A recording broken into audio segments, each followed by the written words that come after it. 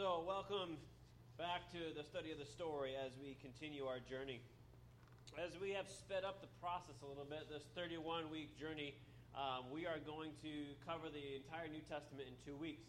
So today and tomorrow, and we're going to finish the entire series next week, not tomorrow, next Sunday, sorry. So last week we finished out Ezra, Nehemiah, and Esther, and today we're going to pick up a little bit in that area. And then as you saw in the review video, we got to also bridge the gap of the 400 years between the Old Testament and the New Testament and jump into the birth of Jesus. So the Bible, like you know, we say it every week, is like a mural that tells a single story. Today we want to look at who Jesus is. Next week we're going to look at what Jesus does. And of course, in both weeks we're going to connect the dots as to how this is related to the Old Testament and God's story and how your story intersects and interacts with God's story. So this morning, the idea is the greater glory. The greater glory. Because as we saw last week, and we will review your the lesson so that you can remember, but the temple that was rebuilt during the time of Ezra, Nehemiah, and Esther was a temple that was not as magnificent as the temple that Solomon had built. And so the people were a little bit depressed about that, and you saw that also in the review video that you saw. So we want to see God promises to do something even greater with these people that have been returned in this restoration process. And so in the storyline that we're looking at today, from return and restoration to the Redeemer and Restorer. And what we're talking about here is that the return and the restoration is the aspect related to the books of Ezra, Nehemiah, and Esther. And it is about how God brings them back under Cyrus, which had been prophesied 100 years earlier through the prophet Isaiah. God sends them back home to the promised land, the land he had promised in the book of Genesis to give to his own people.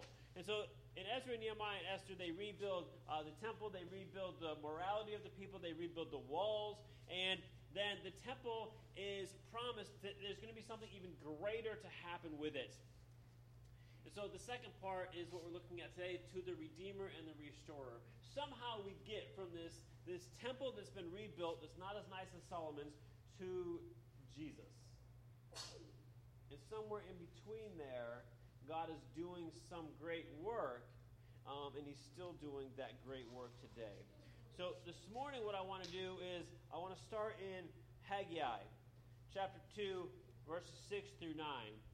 Haggai is a prophet in the Old Testament who prophesied during this time period. And in this time period, as he prophesies, the temple is being rebuilt. And let's look at what he says in this passage. It'll be on the screen, so you can read it with me on the screen. In Haggai chapter 2, verses 6 through 9.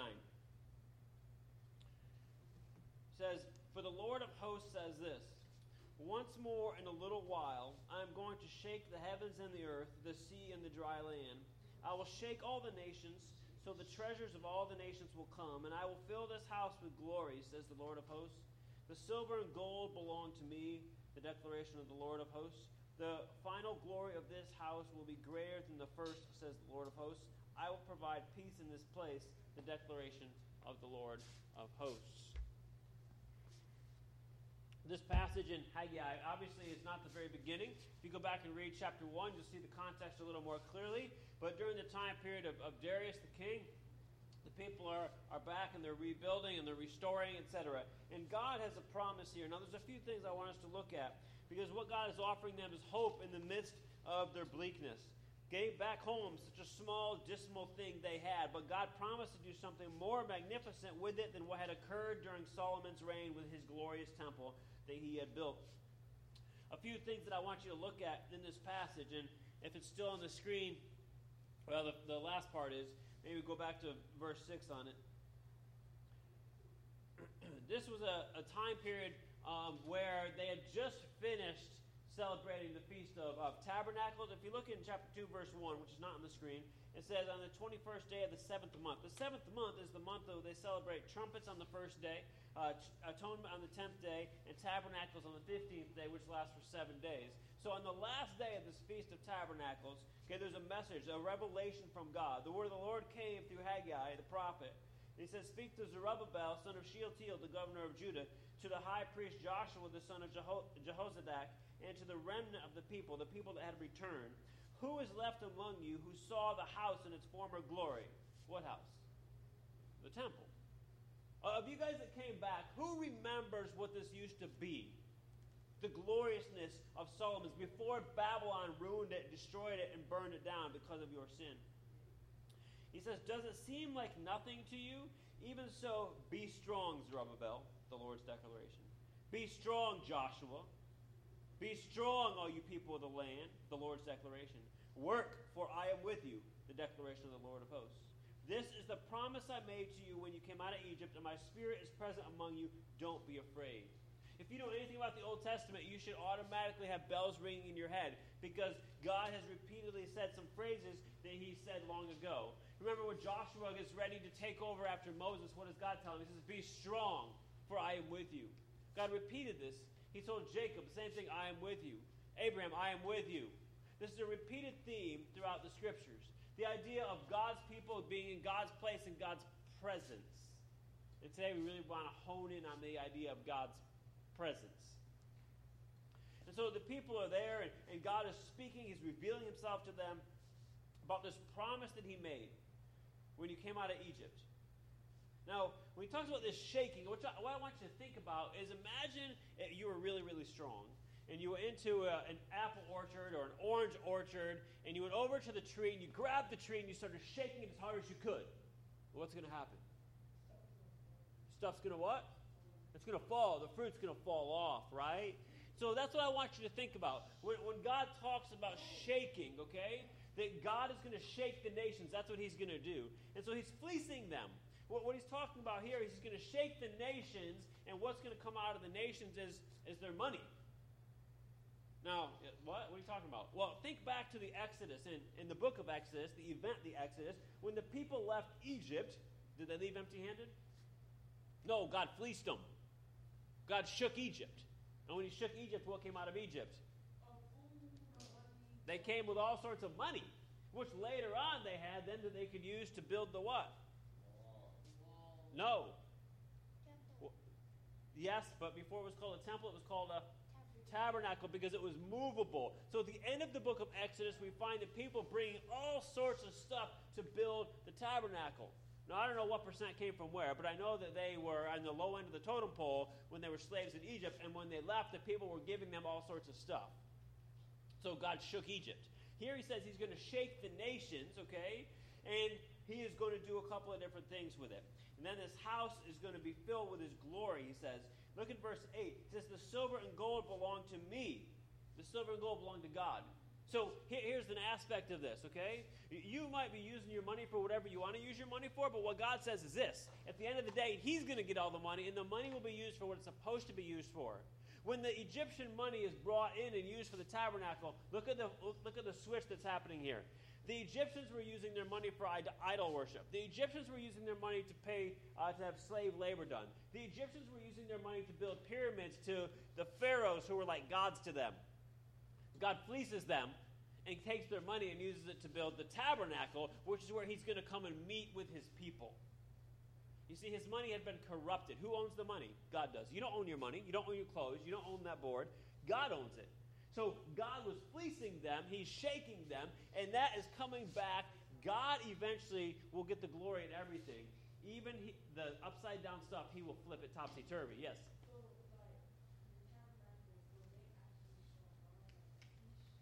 Saw God, the high priest met in the Holy of Holies. Did they see God like face to face? Nope. We're getting to that in a little bit. Okay? Nobody did. No. Only Moses was the closest one who ever saw God. Or as close as you can get, he saw the backside of God. Okay? Until, just hold that thought. Until. Okay? And so God is going to shake them, and he's going to use this whole process, okay, to bring glory to himself. So it's not just about the money. There's also something else. He says the final glory of the house will be greater than the first. He's also going to provide peace. Now, We don't have time to look at all the different aspects, but in Jeremiah chapter 30, verse 11, there's talk about the new covenant. In Ezekiel 34:30, Ezekiel 37:27. And so this idea that God through the prophets has spoken about a new covenant where His Spirit and His presence were going to dwell with the people, and He was going to do a new thing. He's going to write the law in their hearts instead of having to look at a list of the 10 commandments. That's what's going on. So God has promised to do something more magnificent. So how could this possibly be? Well, in time, this very building that they were constructing would be visited not just by the Shekinah glory of God. What's that? That's when the cloud, the glory of God, comes down on the tabernacle or the temple. Okay, that's the one time a year in the temple that this would happen, and the high priest would go in there, and he would meet, and he would put the blood on the seat, and the Shekinah glory of God would show up. But this is going to be God Himself showing up. Something much greater than just the cloud. I want you to imagine if you lived in a little shack in the woods, and the president in his motorcade comes up the highway and up some dirt road, and maybe they got to clear trees out of the way to even get to you.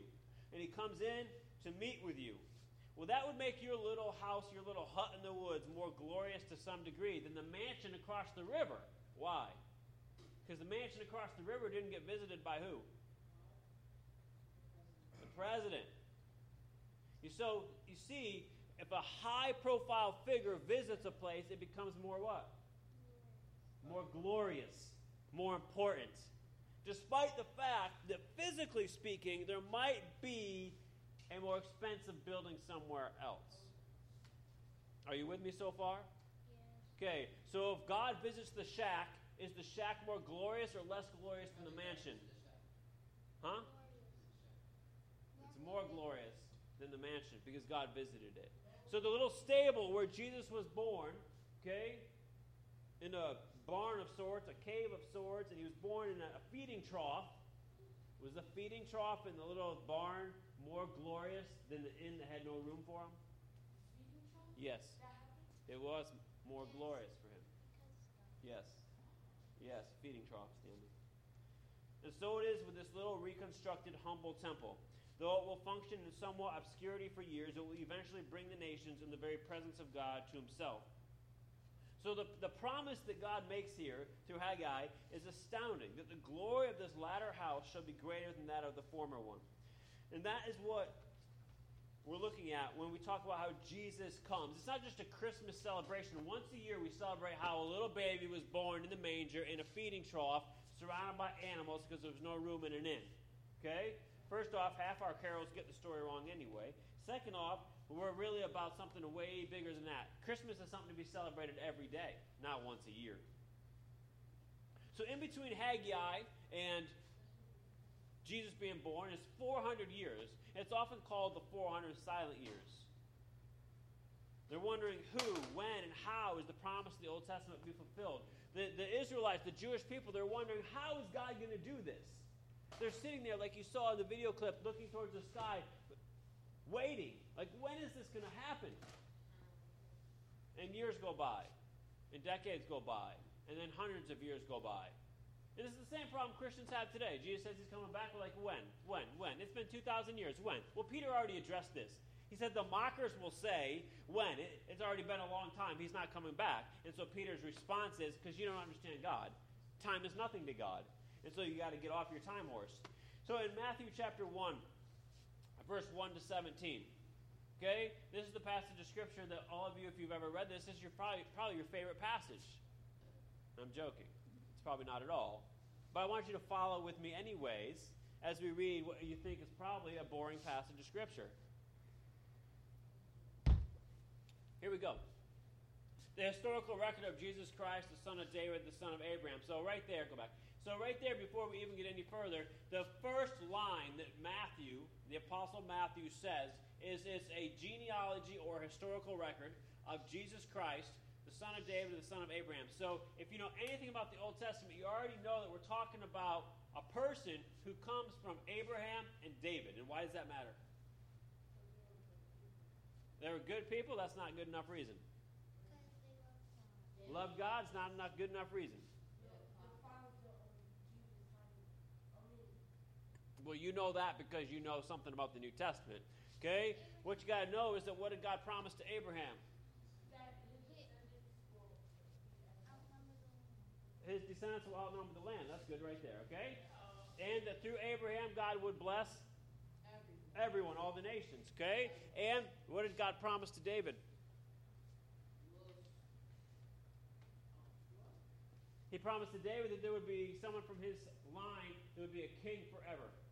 So we're talking about someone who is related to Abraham, someone who is related to David, and specifically it's Jesus Christ that Matthew's talking about. Okay? Now track with me. I'll go pretty fast through the rest of the genealogy.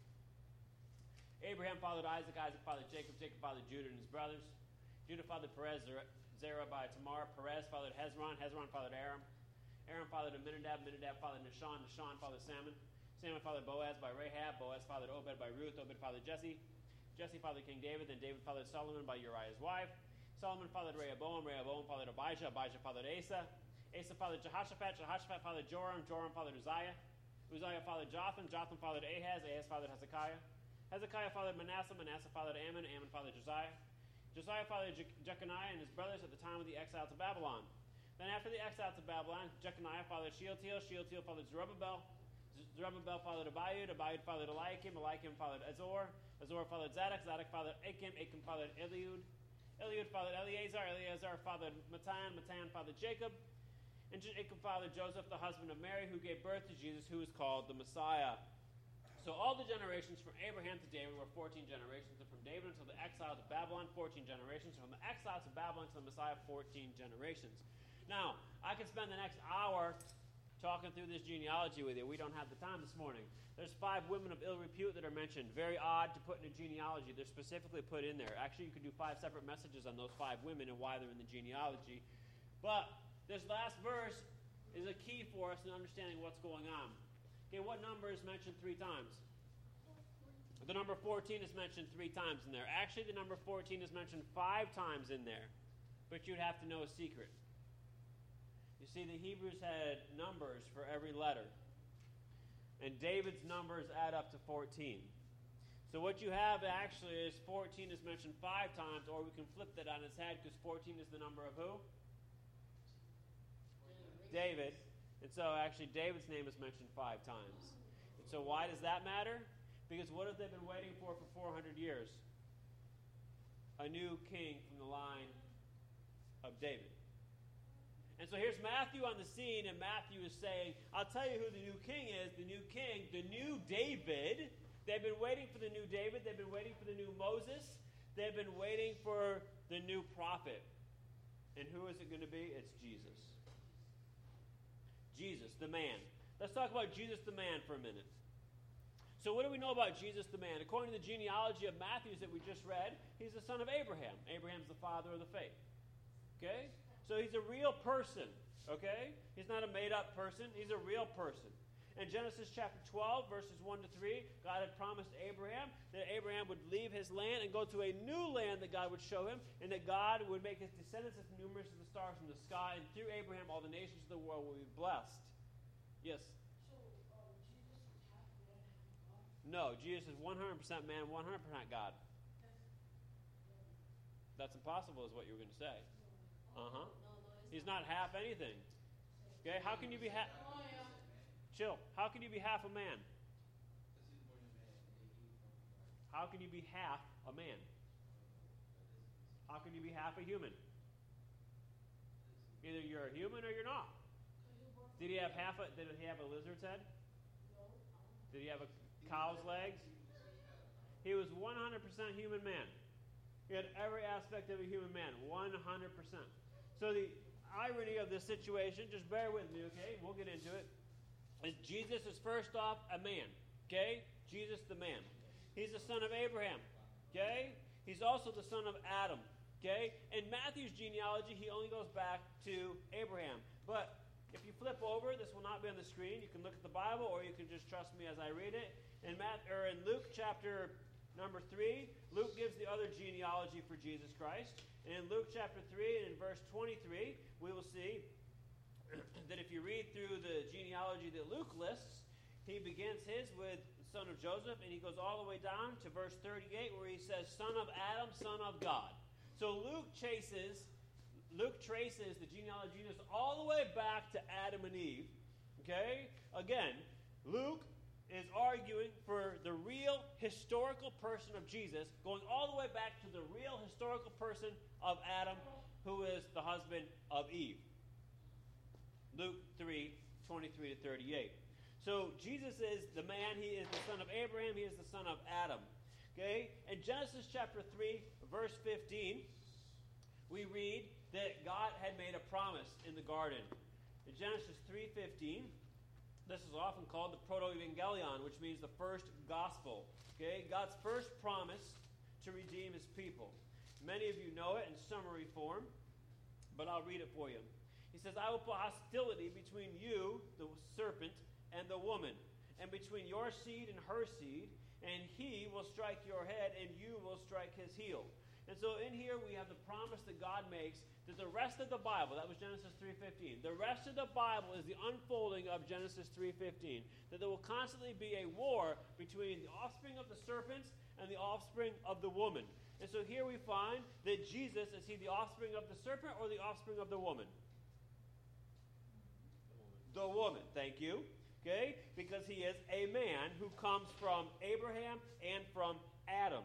So the war between the seed of the serpent and the woman, or here now the seed of the serpent and the Savior. So we also find that he is from the woman, so he's the seed of the woman, and he is the Son of Man. So that's Jesus the man. Now, we don't know a lot about Jesus' childhood, and that's because the scriptures weren't interested in showing his childhood. Yes, he had a childhood, okay? Yes, he played. Yes, he grew up like every other little boy in town, okay? The difference is he never sinned. So you probably wouldn't have liked him because he was always perfect. So Jesus, the boy, is not in Scripture very much except for when he went to the temple to show that he was, even at the early age of 12, already obeying and doing what? His father's business. His father's business. Don't tell me you're too young. Jesus at 12 years old was in the temple asking questions that the adults thought were very wise questions. So Jesus, the man. But Jesus wasn't just a man, okay? Jesus was also a king. So Jesus the king. I mentioned earlier about David and the Davidic covenant, okay? In 2 Samuel chapter 7, verse 16, which is now on the screen for you. God came to David, and he made him a promise. He said, your house and your kingdom will endure before me forever, and your throne will be established forever. Now, you got to think through this a minute. You can just read the verse, but you got to think. We just got done studying hundreds of years of history. And what has happened to the northern kingdom and the southern kingdom? What? They separated, and then what happened? They fell. They were destroyed. So, is there a king on the throne from the line of David? No. At the time, at the end of the Old Testament. No, there's not. And so they're looking for this king. God made a promise in this verse, 2 Samuel 7:16. If there is not a king from the line of David, then who's a liar? God. Okay? The Bible's not all that hard to check and prove facts for, guys. So you got to have a king from the line of David if there's going to be the truth and faithfulness and trust of God. Otherwise, he's a liar. So there hasn't been for a while. Well, what's going on? So here we find that we have to solve this problem. So Jesus comes, but we already learned from Matthew's genealogy that we all read together, that isn't so boring as we thought it was, is that Jesus comes from the line of David. So that means he comes from a line where he can be king. Do you remember what they put on the cross? Jesus, the king of the Jews. That's what they put on it. They killed the king of the Jews. And the Jewish people said, don't put that. He said he was the king of the Jews. So, did Jesus say he was the king? Yeah, even his enemies said he was the king. They just didn't want to believe he was the king. That's why they said, he said he's the king. Because we don't think he's the king. So Jesus comes as king, in line with the Davidic covenant that you still see on the screen from 2 Samuel 7:16. So his lineage to David. Why is Matthew caring about the fact that Jesus goes back to David. Because to be king, which here's why Matthew doesn't put Jesus' childhood in the Bible. He don't care about his childhood. He cares about proving that Jesus is the Messiah, that he is the king of the Jews. So what does Matthew focus on? He starts out right in the beginning, the first chapter, to show you that Jesus is not only a man, that Jesus is the king of the Jews. And to prove that, he's got to show that he comes from the line of who? David. He's also son of man, because he's literally a man. The flood, that was in Genesis, bro. Genesis 6. So not only is Jesus the man, Jesus is also the king. He came as a king. He came riding in on that donkey. And they were praising him, Hosanna, Hosanna. And then they crucified their king. And they said, we have no king but Caesar. Just like in the Old Testament, when they rejected God, do you ever think about this? When Samuel says that he's upset because the people want a king, and God says, Samuel, it's okay, don't take it hard, man. They've rejected me, not you. They wanted a king like all the other nations. They already had a king, King God, but they rejected him. Jesus comes riding in on a donkey, and the people reject him as the king, and they say, no, we have no king but Caesar. They choose a pagan to be their king instead of the creator and king of the universe to be their king. So he is man, he is king. And thirdly, and the main point, is that Jesus, the God. So yes, he's 100% man. He's not half man, he's not three-quarters man, he's not 25% man, okay? He's 100% man. It's not like you say, yeah, I'm 25% American, 25% Cherokee Indian, 33% French, and whatever else. No. Jesus is 100% man, 100% human. Even if you took all those, each of those aspects is just ethnicities and nationalities, it still makes you all a what? A human, a man. All right? So Jesus is 100% man. He's not part. He's 100% man. However, he's the only person who's ever existed, the only one that ever will exist, who's also 100% God. Yes. Jesus, the God. The most important of the three, though the other are necessary in the scope of the plan of redemption, there was many other sons of Adam. Many, millions. You're a son of Adam.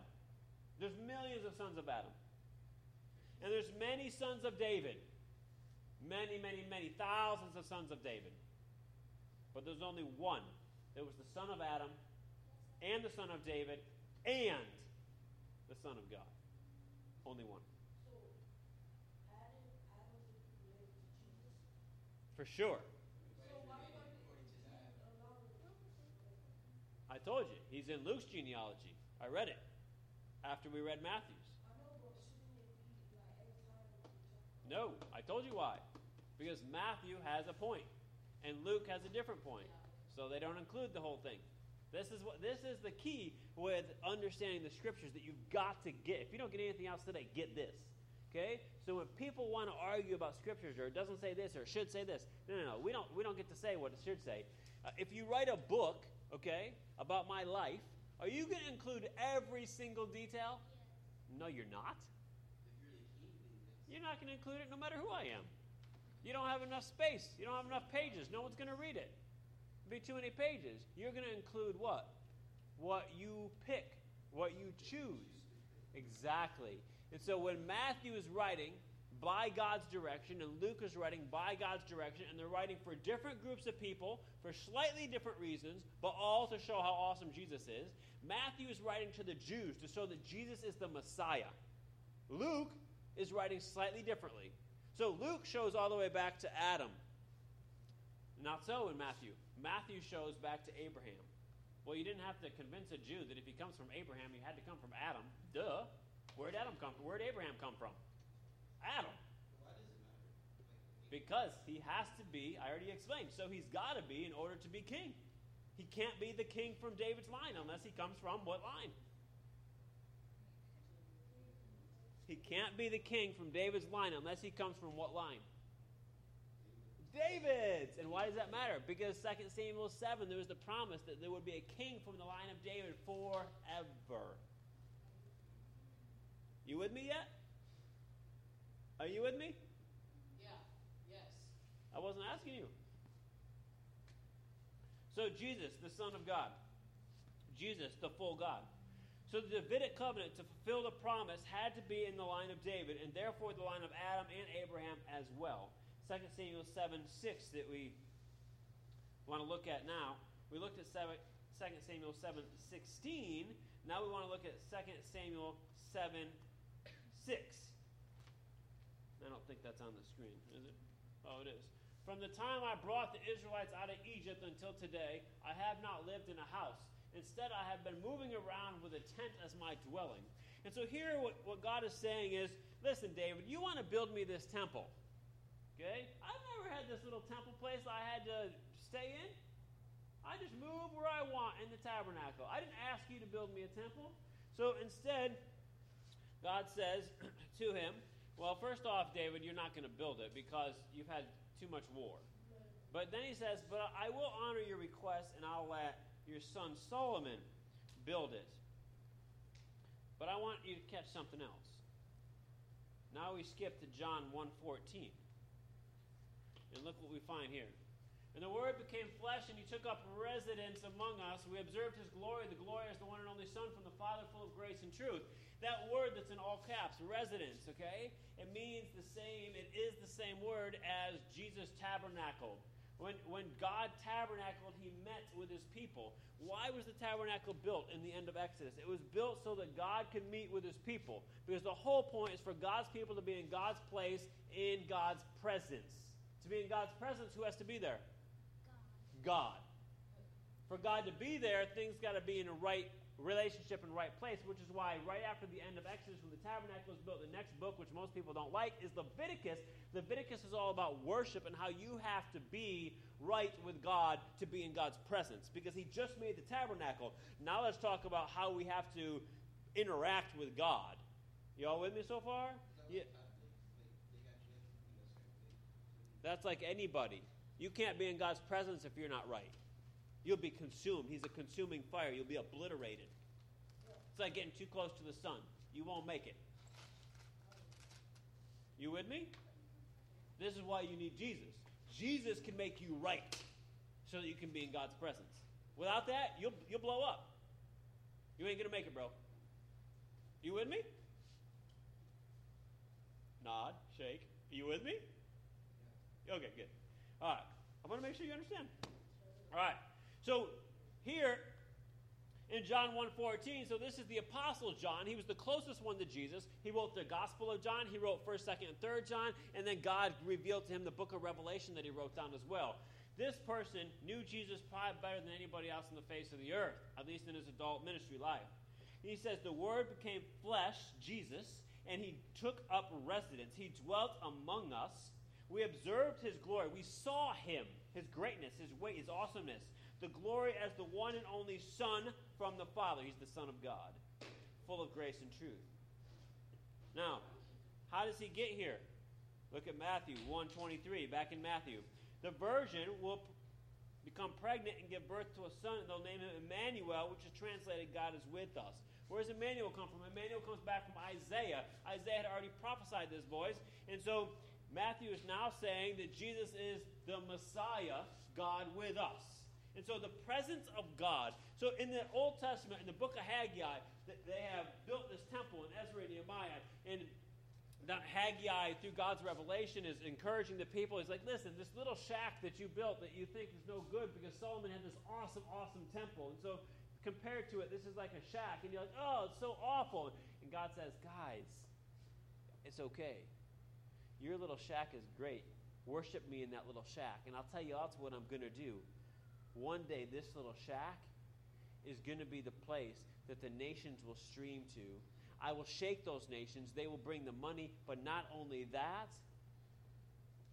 it will be more glorious because, as we come to find out, God himself is going to come to this little thing that you think is a shack. And God is going to be glorified in it.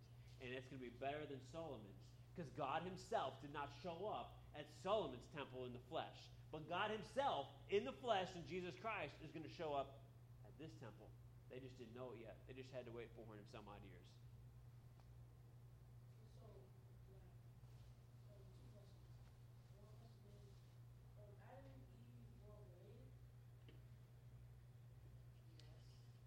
are married.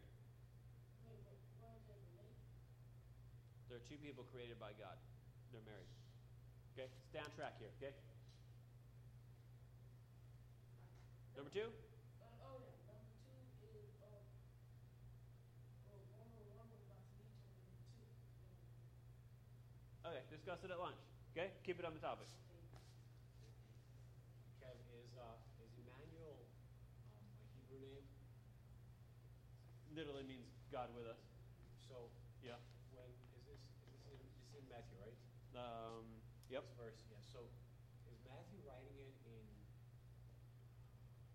Hebrew or is he writing it in Not to get off on Aramaic? a tangent, but that's actually a debated topic. Because he says, which is translated. So if it's Yeah. if he writes Emmanuel, like and it's written in Hebrew, why would he have it Would be translated? it'd be in Greek, but So it was written in Greek. for sure we have the Greek. It's debated as to whether or not it was originally written in Hebrew. There are proponents that would argue that it definitely was, and then it's debated. Or Aramaic. Aramaic is a larger portion of people that would, but most say Greek, some say Aramaic. There's a few that say Hebrew. So you put all this together, all right, and there's many more verses that we could look at here. But Jesus the God. So the thing is that he comes from Adam and Abraham's line and David's line, which makes him the seed of the woman, okay? He's 100% human. But how did he get in Mary? As we read the verse earlier, okay, he was impregnated by the Holy Spirit, like you said. And this is why he is the seed of God, which makes him the Son of God. He's not tainted by the sin of mankind. Every human being is a sinner. So how do you get Jesus, God? How do you get God born but not be a sinner? Well, to be born, you got to be like human born. But to not be a sinner, you got to be some kind of supernatural human creation again. Well, how did Adam get made and Eve get made? Well, God made them supernaturally. So if God can make Adam and Eve and all of creation, can he not put himself inside a woman and be born? And so that's what he did. And so, yeah. So sin came out of nowhere, right? Sin didn't come out of nowhere. Sin came when man rebelled against God. So man carried sin. When man rebelled against God and did his own thing, he sinned. Well, God didn't create sin. No, man, that person. There you go. Sure. So, putting all this together, to summarize this, the greater glory in the birth of Jesus. I want to throw one more thing in here. In Genesis chapter 1, you have 3 topics in the first chapter of Genesis. It's God, land, and man. Okay, that's the 3 things in Genesis 1. There's God. In the beginning, God. Okay, first 3 words in the beginning, 4 words. In the beginning, God. So what's chapter 1 about? God. In the beginning, God did what? Created, right? Okay, so then we focus on the land. Okay, as soon as you zoom in, chapter 1 starts out huge. God created everything. And then immediately zooms in on the land. And why does it focus on the land? And then the next 6 days of creation and the 7th day of rest? Why? Because the second topic is land. The third is the man. The whole point of chapter 1 is preparing the habitation for the man to dwell on. It's uninhabitable. Why does it have to be habitable? So, you guys, going back to your question about why certain stuff in the Bible. So Genesis 1 is not trying to prove science one way or the other. Genesis 1 is trying to demonstrate what God is doing and why he's creating the land. And he's making the land so that you can live on the land. And why is he making the land so you can live on the land? For the man. For the man. So that's what he's doing. So God, land, and man. Okay, so what you have here, this is the plot line of Scripture, you could argue. Okay, so if you look in Genesis 1, that's what I just talked about, you got all 3, God, land, and man. You go back to Genesis 12, which we've already talked about today, you'll see that God calls Abraham to leave his land and go to a new land, okay? And it's in a relationship with God, so it's in the first column and the second column, and God is doing the work with a man, so it's also in the third column. He repeats that in Genesis 15 and Genesis 17. In Exodus chapter 6, you'll see that God takes his people out of slavery in Egypt, a certain land, to bring them to a new land, the promised land. And it's in that situation he initiates or continues a covenant relationship with them. So you have, again, God and the people in a relationship. And then in 2 Samuel chapter 7, you have what we called earlier the Davidic covenant, that God is again making a relationship with a man, and it's related to these aspects of God, the land, and the man. And specifically, the addition of the king that's going to be on the throne forever. So in Matthew chapter 16, verse 15, we come to the question that I tell you guys all the time is the number one most important question. Forget all the rest of your debates and answer this question. And the question is this: but you, Jesus said to the disciples, who do you say that I am? That's the question. Forget all your other questions. Figure out that question right there. All right? I don't care about the age of the earth. I don't care about aliens. I don't care about UFOs. I don't care about this, that, or the other. Figure out that question right there. Who is Jesus? When you figure that question out, then you can start working through the rest of them. Figure that one out first. And so Peter says, it's not on the screen, but Peter says, you're the Messiah. You're the Son of God. And Jesus says this to him: flesh and blood, what's flesh and blood? Humans, man, has not revealed that to you. So who did? God did. You want to know why some people don't believe? Because they're blinded. They're blind. 2 Corinthians 4:4 says that Satan, the god of this world, has blinded their minds so that they cannot believe the glorious gospel. What's the gospel? The good news of Jesus Christ. So why don't people believe Jesus is the Messiah? Why didn't the Jews believe it? Why don't they believe it today? Because they're blind. And why are they blind? Because they've been blinded spiritually. And who has to unblind them? God has to unblind them. And how does he unblind them? He sends the gospel message. That's why we must preach the gospel. So the gospel message goes out to you, and it starts taking these blinders off, and then you have a choice: accept or reject. And so I close this morning with the question of who is Jesus, and summarizing what we've been talking about. Not only is the idea of God, land, and man in the Scripture, but what we've talked about today is the promised seed, the coming king, and the divine presence. The promised seed from the Abrahamic covenant, the coming king from the Davidic covenant, and the divine presence is about God being with his people. So when we look at the Christmas story, and unfortunately we only look at it once a year normally, we miss the point, because we have nothing else to talk about, because that is all there is to talk about, is the fact that God, if you remember the very first week, either in this series or the Believe series, we talked about how God was both immanent or intimate, and also he was transcendent. In other words, he was separate and he was other, but at the same time he comes close. This is where he comes close. The incarnation is the big word for it. It's when God becomes a man. And so that's the last column over here. And we've talked about these. And it is talked about all through the Bible that there is this hope. And what happens in the Bible is God tells his people this thing is going to happen, but they don't understand how until it happens. So God says, this little humble shack of a temple you rebuilt is going to have more glory than Solomon's. And the people are like, huh? Well, that's cool, but we don't get it. And that's how you and I are. Jesus says, hey, be faithful, I'm really coming back. And you're like, huh? I don't get it. It's already been 2,000 years. You're right, because we're not on his time frame. We don't get his time frame. And we don't get what he's doing half the time, and neither did the Jews. Neither did the Israelites. Neither did the people before that, because they only see what they can see. They can't see the other side of the mountain until God moves the mountain, and he is the mountain mover. And when he moves the mountain, suddenly they can see what's on the other side of the mountain, which often has another mountain behind it. And so, the divine presence. Jesus comes to take away the sins of the world. But Jesus comes to dwell with his people. And when Jesus leaves, he says, I leave you with another, just like me, the Holy Spirit. Which is why when we read in Haggai that God says, don't be afraid, don't be afraid, don't be afraid. I'm with you, I'm with you, I'm with you. He tells Jacob, I'm with you. He tells Isaac, I'm with you.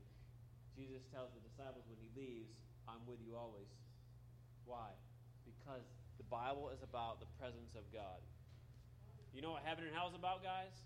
Heaven and hell is very simple. Heaven and hell is about who lives in the presence of God and who does not live in the presence of God. You know who's going to be in hell, guys? The people that are going to be in hell are going to be the people that said, while they were on earth, I don't want God in my life. I don't want to live in the presence of God. And that's exactly what they get. They chose. Who's going to be in heaven? The people that said, God, I want you more than anything. I want to live in the presence of God. And you will start living in the presence of God not when you die. You start living now because you get the Holy Spirit. And then when you pass from this life to the next life, through that doorway that we call death, that is when you will, according to Corinthians, fully see God as he actually is. Instead of just seeing shadows of him and snippets of him, you'll see him like he really is as the full Savior. And at that point, you'll be living fully in the presence of God. And that's why Jesus came. And that's why we celebrate the birth of Jesus. Yes, to take away our sins, but also he is the presence of God incarnate that came to dwell with man. Pray with me. Father, this morning we lift up your name on high, the name of Jesus, the name above all names, the name upon which every knee shall bow one day and confess that Jesus Christ is Lord. The name that was rejected as king some 2,000 years ago, but we today, God, for my part, I accept and proclaim Jesus as king over all the universe. You shook the nations, and you'll shake the nations again. All the nations will be shaken, Lord, and all will come to know you, that you are king. God, we pray this morning that we would live our lives in such a way, cognizant, aware of the fact that if we're a believer, we live in your presence day in and day out because the Holy Spirit lives inside of us. Where we go, you go, because you're in us. Might that make us a little more serious about what we think and say and do? Most of us would do things differently if you were sitting right beside us. You're not only sitting next beside us, you're living inside of us. God, for those who might not know you as Savior this morning, I pray that they would realize and they would desire. I pray you would open their blind eyes so that they would see and desire to live in the presence of God from today forward. We pray this in Jesus' name. Amen.